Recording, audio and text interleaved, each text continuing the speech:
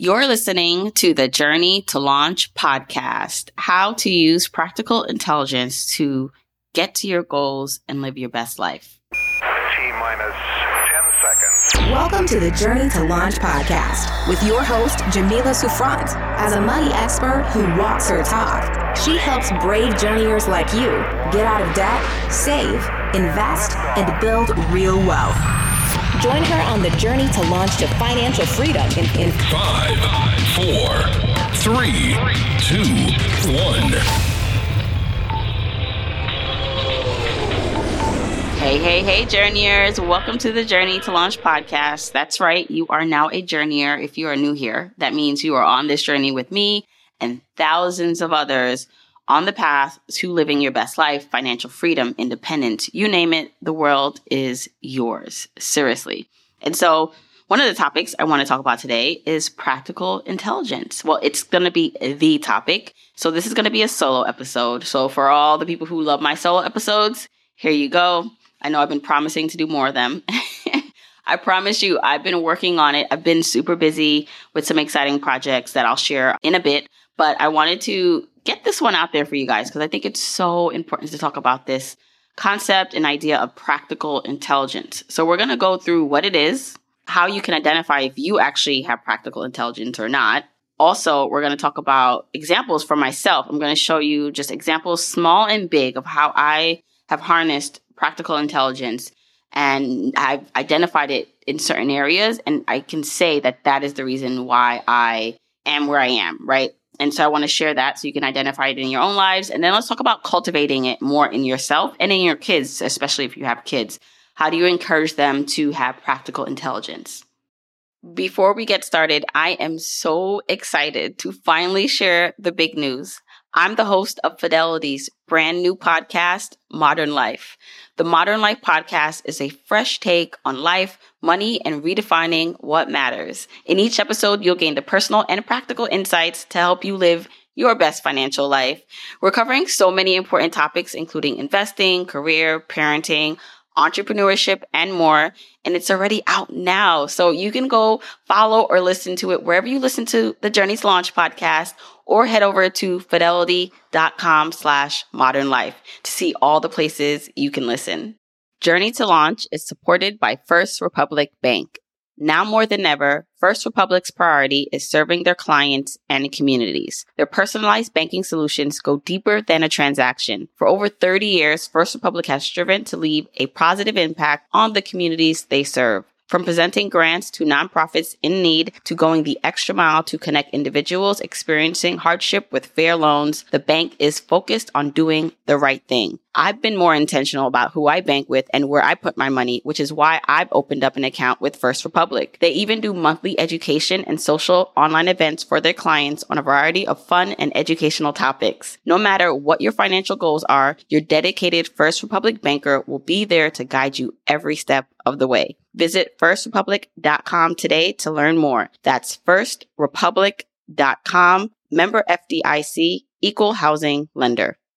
If you want the episode show notes for this episode, go to journeytolaunch.com or click the description of wherever you're listening to this episode. In the show notes, you'll get the transcribed version of the conversation, the links that we mentioned, and so much more.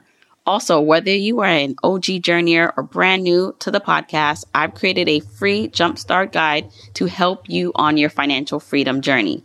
It includes the top episodes to listen to, stages to go through to reach financial freedom, resources, and so much more. You can go to journeytolaunch.com/jumpstart to get your guide right now. Okay, let's hop into the episode. All right, so practical intelligence, what is it? I remember the first time I read about it was through Malcolm Gladwell's book, The Outliers, and I read that book a while ago. And so I had an incident happen recently where I realized like, oh, wow, this is that practical intelligence coming out. And, you know, quite honestly, we use our intelligence, the different levels of it and types of it every day in our lives, or we would not survive. You know, we're constantly using our brain to help us make decisions. But I wanted to take it back to what practical intelligence is. To find that, I did my research and I came across the work of Robert Sternberg, who is a psychometrician. Did I say that right? And he wanted to understand intelligence in a more cognitive approach. He wanted to basically look at all forms of intelligence. And so he came up with the 3 forms of intelligence. And I'm just going to quickly go through the 3 forms. Practical intelligence is one of those forms. And then we're going to talk about what practical intelligence is. So he thought that the standard IQ test was not the greatest predictor of one's success because it can only measure a narrow range of analytical abilities. And so he thought that success in life is based on a completely different type of set of skills and intelligence. So the 3 types of intelligence that he talked about in research were 1, the analytical intelligence, the ability to analyze, critique, and evaluate. 2 is the creative intelligence, the ability to discover, invent, and create new solutions. And 3, practical intelligence, which is what we're going to talk more about, which is the ability to apply, use, and implement what you know. So that includes knowing what to say to whom, knowing when to say it, knowing how to say it for maximum effect. Practical intelligence helps you read situations correctly and get what you want. And it's critically the type of intelligence that separates the sort of analytical ability measured by IQ. So that's like the technical kind of definition that Sternberg had of practical intelligence. And he also says, according to Wikipedia, and I'm going to link some of this also because I want you guys to read and look into this yourselves. But this is also known as street smarts. It's your ability to move about in the world and to be comfortable with negotiating and different environments, right? And I thought that it was so key. And so when Malcolm Gladwell talked about it in his book, The Outliers, what stood out to me when he said it, Malcolm Gladwell, and I'm just going to read a summary or like how he basically characterized it. But for Malcolm Gladwell, he looked at it as it showed really the ways in which the rich and poor use practical intelligence or the lack of practical intelligence depending on how you were raised. And so it's really that social skill and that soft skills that you don't really necessarily, you can't measure, but it's the way someone walks into a room and can handle authority or question authority or feel comfortable.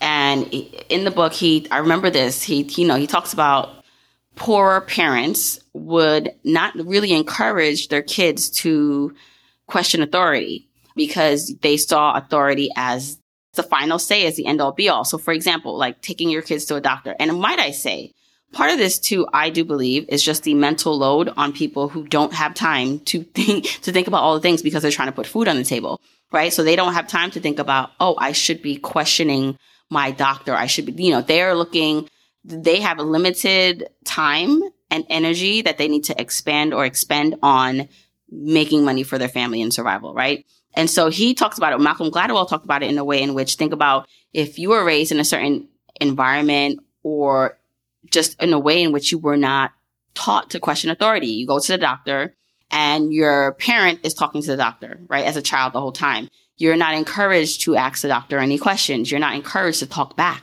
In some of our cultures, being from the Caribbean and Jamaican, we have this culture of you respect authority.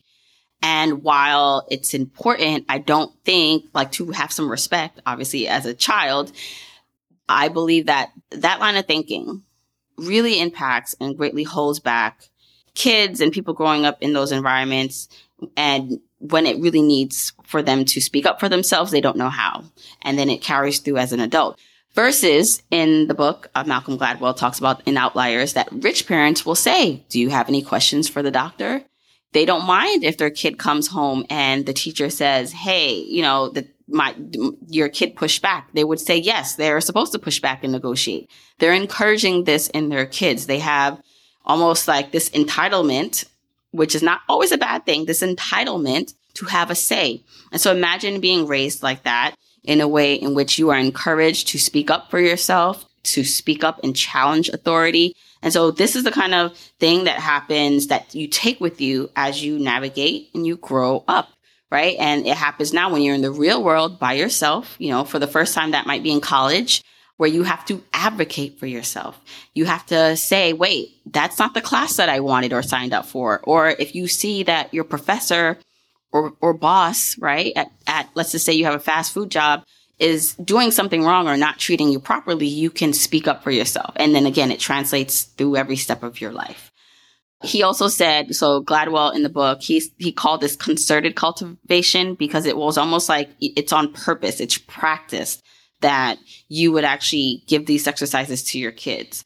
So with that, I wanted to talk a little bit about how I have viewed myself in terms of using practical intelligence, small and big, so that you can potentially identify if you've been using it or maybe not have been using it in your life. And so I'll give a couple of examples, because at the start of this, I said that there was an incident, and it was a really small incident. It wasn't a big deal, but I had a small incident that happened, and I posted about it on my Journey to Launch Instagram. And I said, wow, I'm so glad I questioned this authority because it saved me money, right? And so the reason why I'm talking about it on the podcast is because this does impact your money.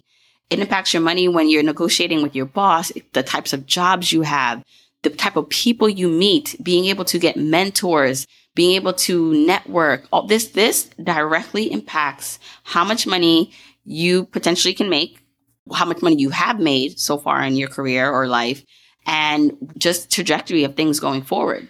And so this is what happened. I went to the museum, the Children's Museum, with my kids, my husband too, and our membership was up. So we needed to renew it. And when I went to renew it, I said, I believe there's a discount for teachers, because my husband is a teacher.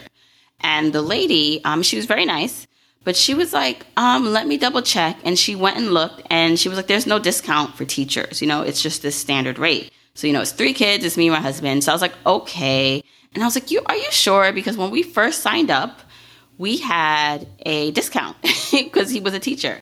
And literally, she went and did some typing in her computer and said, there's no discount showing for teachers at the moment. Maybe they changed it. And so I was like, okay.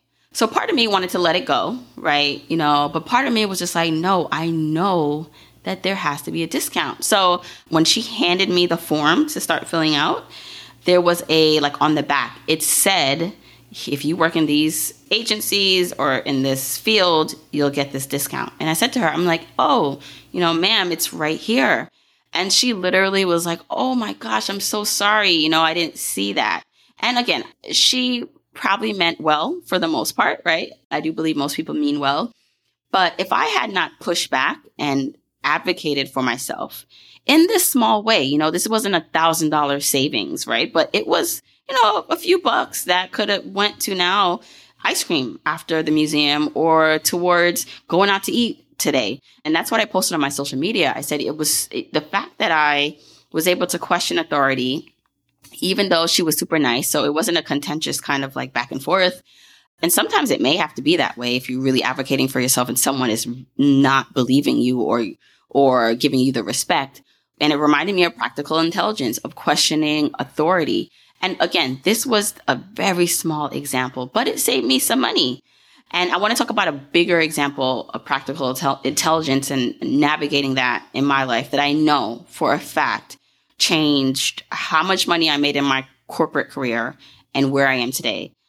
I was an intern in college, and I always say, Inroads was the program that I went through where they place minorities in Fortune 500 companies, and you get paid for the most part really well for being a college student.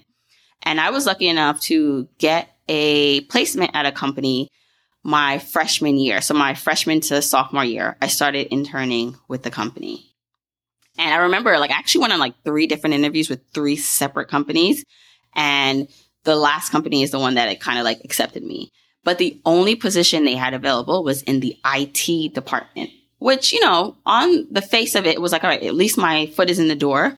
But I always knew I did not want really to be in the IT field. My major was going to be business management with a specialization in finance. And I always said, I didn't know exactly what I wanted to do, but I wanted to make as much money as I could. I had, when I was growing up, this vision, I wanted to be a millionaire. I just want to make as much money as possible. And of course, not knowing much, I thought, okay, business management seems to be the place people make money, business. So when I got this internship and it was in the IT department, I was like, all right, I'll make this work. And by the way, I had some amazing experiences as an intern in the IT field. And it's funny, I wasn't really doing any IT work as an intern. I was doing more like admin related things. But the way Inroads works is, and how it used to work, not sure it's the same now, but you would be at this company and you would go back each year until you were graduating. And the goal was for that company to offer you a full-time position before you even left for your senior year in college. And so I knew that I got this position for my first internship that summer from freshman year to sophomore. It was in the IT department. The second internship, so my second summer, which was my sophomore to junior year, was also in the IT field, but it was like in a different department. It was still in like the IT division, but different department. Again, very admin based and project management based. I wasn't actually doing much IT work. And I remember saying to myself, I have one more internship year. So from my junior to senior year, which was very important because that year is where your division may potentially offer you a full-time job. And so I said to myself, wow, I only have one more year and I don't want to have a full-time job in the IT department.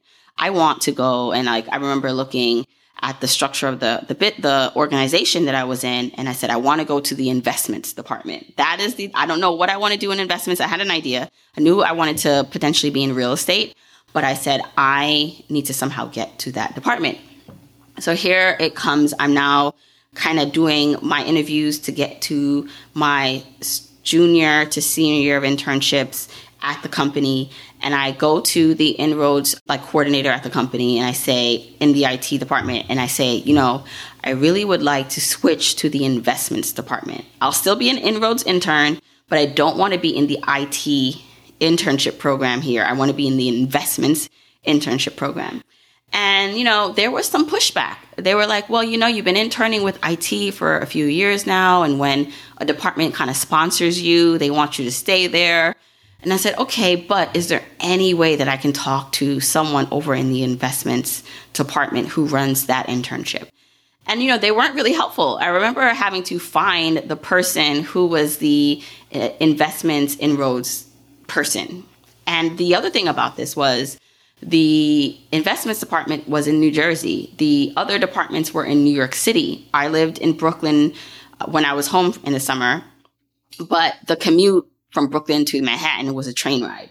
The commute from where I was at home in Brooklyn to New Jersey, I had to drive. Luckily, I did have a car, but I could also take the train. So I remember that was something they said too, it's pretty far out. We don't know that you'd be able to make it. And I said, okay, let me just talk and let me at least visit the department in New Jersey, the investments department. This is the building that had all the investments for this company.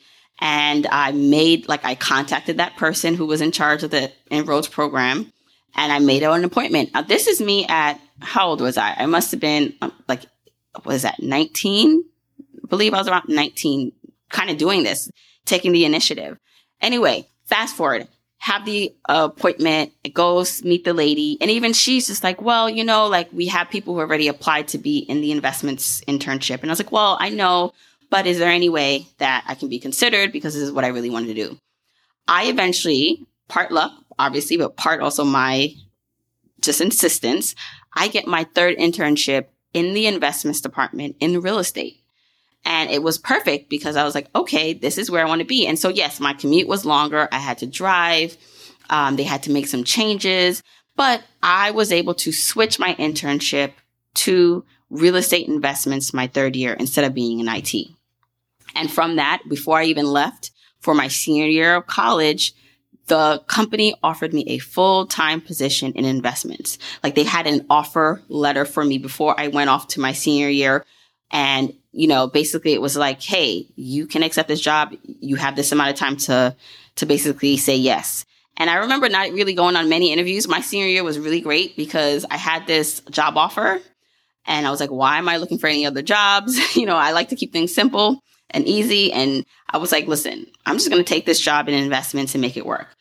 So all of that, I believe that navigating authority, pushing back when people wanted me to stay in a certain lane, advocating for myself was what got me my full-time position. And then eventually, even with that, I had to navigate out of the position. So when they offered me my position, it was in investments, but it wasn't the type of job I wanted in investments. Eventually they offered me a full-time position and they placed you where they just had space, and they placed me in portfolio management. But I always knew I wanted to work with a direct asset, that asset being real estate. So again, I navigated after a year or two to the real estate department, which is another just people telling me maybe not, no, you should stay here, but me understanding what I needed to do. And getting into the investments department definitely set me up at a starting salary that was more than the IT department route that I was going. Okay, so real quick, I am so excited because I get to invite you to a private documentary. It's going to be online with Terry Ijeoma of Trade and Travel. So if you've been around for a while, you probably know who Terry is already. If not, that's okay. But Terry Ijeoma teaches people how to trade and travel. She is very successful at it and has receipts on how she's helped people learn this skill and make money. And so she's doing a documentary. It's a virtual watch party of the documentary on October 2nd. So this Saturday, if you're listening to this in real time, you get to join us from 12 p.m. to 2 p.m. Eastern time. And guess what? It's going to be free for journeyers. Like literally, like she gave me a code that I can give journeyers to join us for free. I'm going to be on a panel. We're going to be watching the documentary together. And so if you want to come, go to journeytolaunch.com/trade tour, put in the code JTL, and then you can join us for free. And again, we're going to be watching this documentary on how Terry went to become the #1 highest grossing creator on Teachable with her course, Trade and Travel. We're going to be talking about how she moved to Puerto Rico and bought her dream home. It's going to be really exciting. So I hope to see you there. Once again, it's going to be this Saturday, October 2nd, from 12 to 2 p.m. Eastern time. And you can join us for free. Like literally, other people have to pay. Journeyers, you guys are free. Go to journeytolaunch.com/trade tour and put in the code JTL. JTL. All right? Then don't tell anyone. That's just between us. So advocating for myself set me up with a great starting base rate salary. I'll tell you right now, when I graduated from college years ago, my starting salary, I believe it was either $50,000 or $55,000, which is not that bad, okay, for a 22-year-old. And I believe I had like a $5,000 like signing bonus, you know? So, and I don't know that it would have been that much if I was in IT. And even if it was, the way that the investments department is set up at the company in a lot of places is it's based on a bonus structure. Like, you know, you are dealing with the money, right? And I remember because I eventually, when I transferred and finally got into real estate, we were dealing with billions of dollars of investments. And so the potential for income in those positions were just a lot more lucrative than the IT track that I was on. Not to say that you can't make a lot of money in IT, because you can, but for where I was in my trajectory, and that was the way. And so I think about that all the time. What if I never would have advocated for myself? What if I would have been too scared to push back on, you know, these grown-ups telling me no and telling me, you know, they had some logical concerns about the commute and things that were important on their end. But I don't think I would have been making the type of money I was making or in the position that I was if I had not, from that age at 19, pushed back and advocated for myself. So, okay, that's a big example. The small example is saving a couple, well, it wasn't $100 at the museum. It was like a couple dollars, but it was something at the museum and pushing back on authority. And then this big example is probably literally like tens of thousands of dollars of a difference and just a career that was impacted by my ability to push back on authority. And so you think, where did that come from? Like, how did I know and learn to do that? I would say that part of that is, I think, just natural for me in terms of, my mom always said this, like, you know, there's just some kids. If you have kids, you just know some of your kids are just naturally the type of kid that's going to just question things and talk back potentially, right? Like I have 3 kids. All 3 of them are kind of like that. And so I think naturally that was a part of me. But I also think my mom helped cultivate that because she also didn't grow up with much of a voice, meaning she was not allowed to really push back. She was raised by old school Jamaicans where it was like kind of like you're seen, not heard. And like she would get in trouble like if she expressed herself in a certain way.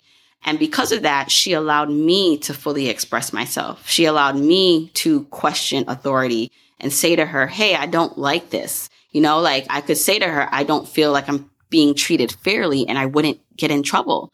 And so that is how I believe that I had the kind of courage to do what I was doing at such a young age. When people say to me, how did you know to buy your first place at such a young age? I talk about my story of buying a condo in Brooklyn. All that I think is just cultivated too from the way my mom raised me. And so you may be thinking to yourself, maybe, I have some similarities. Like maybe my parents encouraged me to do that. And so I can see why and how I've been able to get to where I gotten to. And maybe you're more like my mom, where you were not able to question authority. It was harder for you. And so you may be seeing the results of the lack of being able to practice your practical intelligence in your life right now, in how you interact with your coworkers, your boss, people around you. They don't even have to be people who are like in control of your career, but just like things like at the grocery store, at, the museum, friends, anyone. Like you may notice that you have a hard time speaking up for yourself, or maybe you speak up for yourself, but if you get any pushback, you stop, right? Like if a person doesn't agree with you or says something that is not in alignment with what you think should happen, you kind of give up. And so I think identifying if you have a stronger, if there's a scale of 1 through 10 and you're like, well, I feel like I'm more of a 10 in terms of the way I navigate authority and people versus, wow, like I realize I don't actually speak up for myself often. I don't question what I know should be questioned because I'm afraid that people won't like me, or I'm afraid of what will happen. The first is to be honest with yourself. Where do you fall in that? The other concepts are surrounding practical intelligence I wanted to talk about. This is also through Steinberg's subtheory of intelligence. He talks about these 3 ways in which you can fit into your environment, because part of this is like environment and being comfortable in any environment, or at least adapting to it in a way till you don't need to adapt anymore. And so he talks about these 3 processes: adaptation, shaping, and selection, when it comes to being able to fit yourself or interact with an environment. And I thought these were really key because I do think you have to be able to do all 3 of these things, not all at the same time, but they do benefit you in some way. So the first one is adaptation. So this occurs when you change oneself in order to better adjust to the surroundings. For example, something really simple. If the weather changes, you can put some clothes on, right? I feel like adaptation, unfortunately, for people of color, that's what we call code switching. Black people, sometimes like when we go into the corporate space, we talk a bit different and we present ourselves differently than we would with our friends, because it's not necessarily the social norm if we're in spaces that are not people that are like us, right? Like it's different. And so there's one way we talk with our coworkers and it's another way we talk with our friends. So that adaptation is important to be able to turn it on and off. Unfortunately, it shouldn't be that way. Everyone should be able to show up as themselves, but we all know that that is not the case. You still have to adapt to your environment. The other type of creating basically this fit with your environment is called shaping. So again, this is from Steinberg's subtheory of intelligence that all goes under the practical intelligence theory. So shaping is the second one, where it occurs when one changes their environment to better suit their needs. So this is when you don't change yourself to fit in, you change the environment to fit in. But that means you have a little bit of control over that environment. So in the example here, they say like a teacher may invoke a new rule of raising hands to speak to ensure that the lesson is taught with the least possible disruption. So the teacher has some authority here and can say, hey, you know what? I'm changing the environment. I'm going to set the tone for the environment and change the way things are done so it can better fit the way I need things to get done. And this is important in a way because if you think about it, while there are a lot of things outside of our control in some instances, especially if you're working for someone else, there are ways in which you can potentially see what you can control in that environment, whether it is your desk or your space if you're working back in the office in person, or even if you're working from home, like what in your environment can you change to help better suit your goals and your needs? The third one that they talk about is the process of selection. So that's when, you do a new, complete alternative environment to replace the previous one that's not working. And I love this example that they have. I'm reading this from Wikipedia. And it says, in this example of the process of selection, this can relate to when immigrants leave their lives in their homeland countries where maybe they're enduring just economic and social hardships, and they go to another country for a better life. And I mean, I obviously can relate to this because this is basically my mom's story and how we got here. And so many stories of you listening and your parents, right? Like this, the environment is not working for me at all. I cannot change this. So that's like someone quitting their job, right? And finding another job. That's, jumping into being an entrepreneur. That is leaving a country or somewhere that you once knew for something else, for something different. And so it's important because your environment, your ability to connect and fit in or change your environment is so important, because I find that the people who feel that they have no say, no authority within their own environment, no way to change it or no way to adapt in the meantime. We all have those people. I have them in my life, right? Where it's like, I can go into the same environment as someone else and I can make it out by adapting, right? If it's not something I can change, if I know that I have to just do this to get something done, I can adapt for the short amount of time potentially that it may take. I can kind of, almost like with personalities, work with any personality. And it is a skill. And I'm not saying that everyone has to do this, but I realized that in even navigating the corporate world and the entrepreneurship world, my ability to adapt to environments, to change environments, to control what I can control has greatly impacted what I've been able to do, who I've been able to meet. Sometimes I think of these things as more obvious because I do realize that it's been so impactful in my life and career, but sometimes it's not as obvious. And you might be thinking to yourself, well, I'm stuck here, or I'm not making a lot of money, or I'm in this position with my boss who is just contentious, or it's just not the right thing. And this is the reason why I can't make money. This is the reason why I can't reach my goals, and I'm miserable. And while some of those things may be true, right? It's your reality and you have the right to your reality and your truth.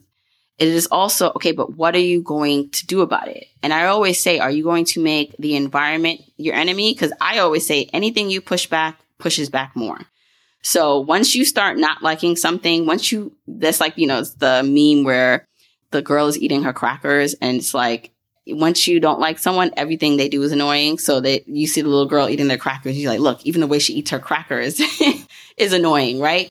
And so I really do believe once you see your environment as bad or people as bad, then you will react as such and it will only push back and make it worse. And so how do you adapt when you need to adapt?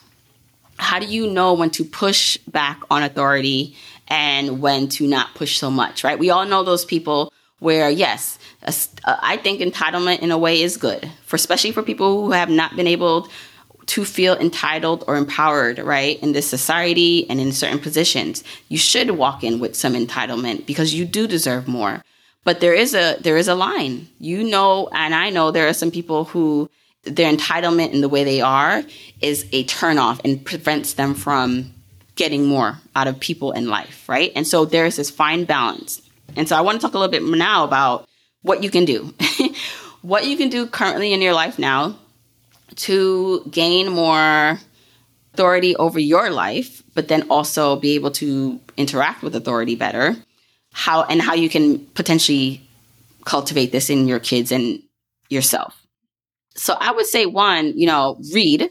Read as much as you can. I'm going to link some resources in the episode show notes. So wherever you're listening to this, if you're listening to this on my site, so my website, journeytolaunch.com, just go there. You'll see all the episodes ever released.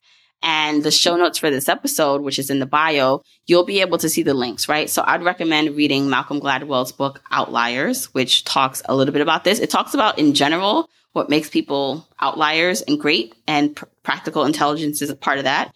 I'm going to link some other resources also. But again, it's being honest to yourself about yourself. And listen, when I say like questioning authority, It's funny because I actually don't feel like, while I question authority, I'm not someone that just every time I see injustice and or feel like I'm being slighted, I'm saying something. I'm also not like that. There are times where I'm just like, people would expect me actually to say more in this situation. But I've come to the point in my life where I have limited amounts of energy and I don't need to fight everything.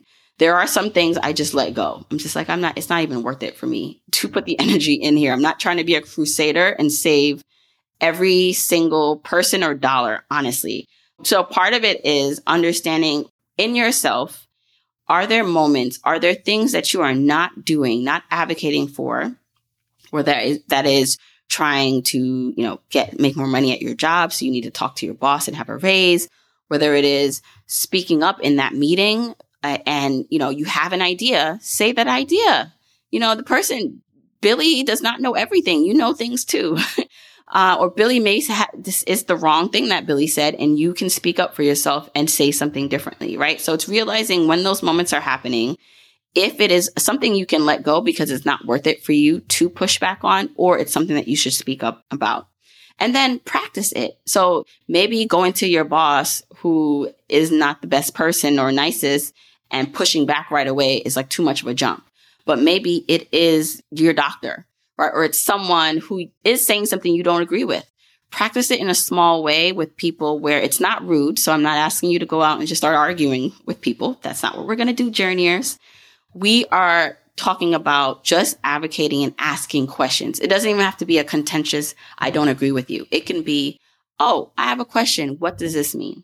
And especially if, you are paying anyone to do something for you. So, your doctor, maybe a lawyer that you're working with, even if you have kids, right? And there's a teacher for your kid that you have a question about. Practice it in those ways. And so I would say find opportunities in your everyday life, whether big or small. So you can start small to start asking questions and to start expressing a difference of opinion in a positive way if you can to someone else. Now, when it comes to your kids, I think this is really important. People always ask me, how do I invest and make sure my kids are set financially? And I'm like, yep, that's important. But because of the way I was raised and the results that I've gotten from my life, I realized that the greatest gift my mom gave me was the ability to fully express myself and believe in myself. So financially, she's helped me in ways. So there was some things she did financially, which I'm so grateful for. But to me, what was bigger that she did for me was she allowed me to express myself. She instilled confidence in me. She allowed me to push back with her without getting in trouble. So while we are looking at the numbers and how much we want our kids to have in their bank accounts and, 529s and all these things, fine. Yes, you can do that. But what's more important, if you don't have extra money to do that, is to instill confidence in your kids, is to allow them to practice this with you. It's okay if your kid disagrees with you. It's okay if they tell you no, right? Like, there can be a conversation around that, because you don't want, when they go into the real world, and an adult who they should not trust, who is not the type of adult they should be listening to. And we all know there are, unfortunately, a lot of those type of adults in the world. You want them to know how to push back in a way, right? Respectfully, but then sometimes they may have to advocate for themselves in a more aggressive way. So you want them to practice that with you first. You even want that with potential other authority figures in their lives, so they can be with you respectfully, right? If they don't agree with something, allow them to express that they don't agree with it. With teachers, with doctors. So I love the idea of when you're taking your kids to the doctor, you say to your kids, do you have any questions for the doctor? Or before you get to the doctor, maybe, because I know how my kids are. If I ask them that, they're just going to look at me like they can't speak. My kids act so shy in front of other people, but at home, they are all mouth. They're talking so much. And then in front of other people, they don't know how to talk. So what you can do if you have kids like mine and they're kind of shy sometimes is to ask them before they go to the doctor. Do you have any questions for the doctor? And that way they know that they have a space to ask you. And then when you get to the doctor, you can say, well, John, was curious about this, right, John? And hopefully open a dialogue. Okay. So practical intelligence. I hope that this conversation around it was helpful. I know that once I was able to put a name or word to what it was that was happening in my life, of why I was able to navigate situations and negotiate my way into different spaces. And it's still happening today. Even as an entrepreneur, there are things where I'm like, that would be interesting for me to like do and or learn about. And it's someone who's of authority, or maybe they have a bigger following and or just in a different type of position, or even in like the business side of my work, right? Like the lawyers and my agent. And I have to push back and question things and not just take what they tell me. And so again, it is going to be in every facet of your life.